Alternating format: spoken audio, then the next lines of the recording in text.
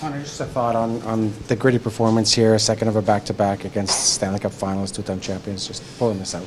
Yeah, we were definitely, not in a good spot. Got in real late last night, and obviously a tough one last night, and I thought the boys battled hard and just found a way to win. I mean, that's all it was, and it's nice to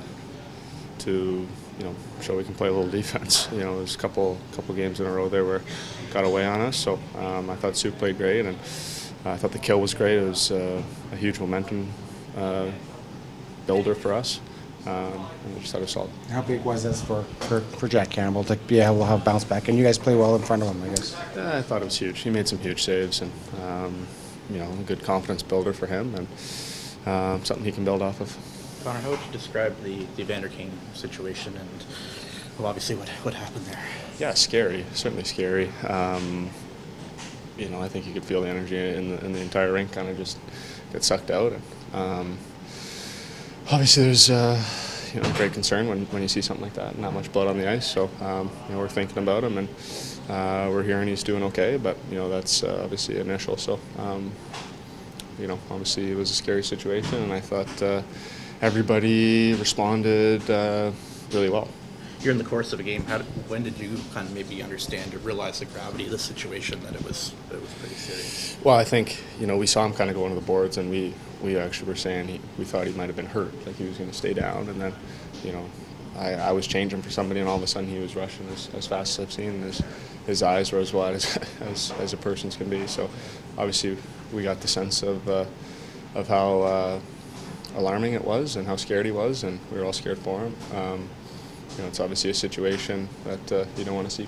When something like that happens, like everyone gets a pit in the bottom of their stomach when they see the replay, I guess, how do you guys kind of refocus and get back to the task at hand after something? Yeah, I mean, to be honest, I don't handle that stuff very well, so I haven't even seen the replay and probably won't watch. So it's a fast game. We were talking in the room how crazy it is. Pucks are flying around 100 miles an hour, and guys are flying around on little knives, and it's a crazy game out there, and something like that can happen, and it certainly provides the human side of the game. There's guys are putting their bodies on the line every night, and it's obviously unfortunate. We're thinking about it. Pat Maroon pretty well. He called for attention right away, and that probably speaks to the kind of guy that well, I think anyone that's in that situation, whoever sees it first, needs to raise the alarm. It's like I said, it's a fast game. We didn't even know he was in that situation, and obviously, Patty being the guy he is, raising the alarm, and like I said, I thought everyone responded well, and. You guys as a team have had a lot of trouble scoring first this year. A guy like Moore and Fogle to get his first goal of the year, what does that say about him? And ultimately, he had a pretty good game of doing other things too. Yeah, I thought he played really well. I thought he was great on the kill, and I thought that whole line in general was good. Clowder skated really well, and Yamo did his usual, his resilient self. So I thought that line provided lots of momentum, and all three were great on the kill and provided a big spark for us. You're getting more time on the kill. How are you feeling with comfortable being on a penalty kill?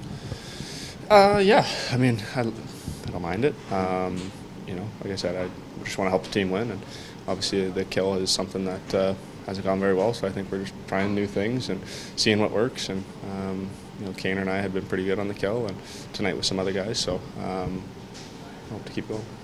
Hi, it's Shauna, and I might be a bad parent because my kids think French fries are vegetables. Hey, it's Ryan, and I might be a bad parent because I went out for wings when my wife was in the hospital after giving birth. Johnny here. I might be a bad parent because in my house, the tooth fairy gives pocket change. But we're not alone. Len emailed us and said his 6-year-old daughter's Tarzan moment going from love seat to lazy boy by curtains made him more proud than any dance recital. And Andy left his 2-year-old at the rink. All right, guys, I'm sure we're not alone. Like Andy's kid. For stories and confessions like this, make sure you check out our podcast. It's called Bad Parents, and it's available wherever you get your podcasts. I left a glove at the rink.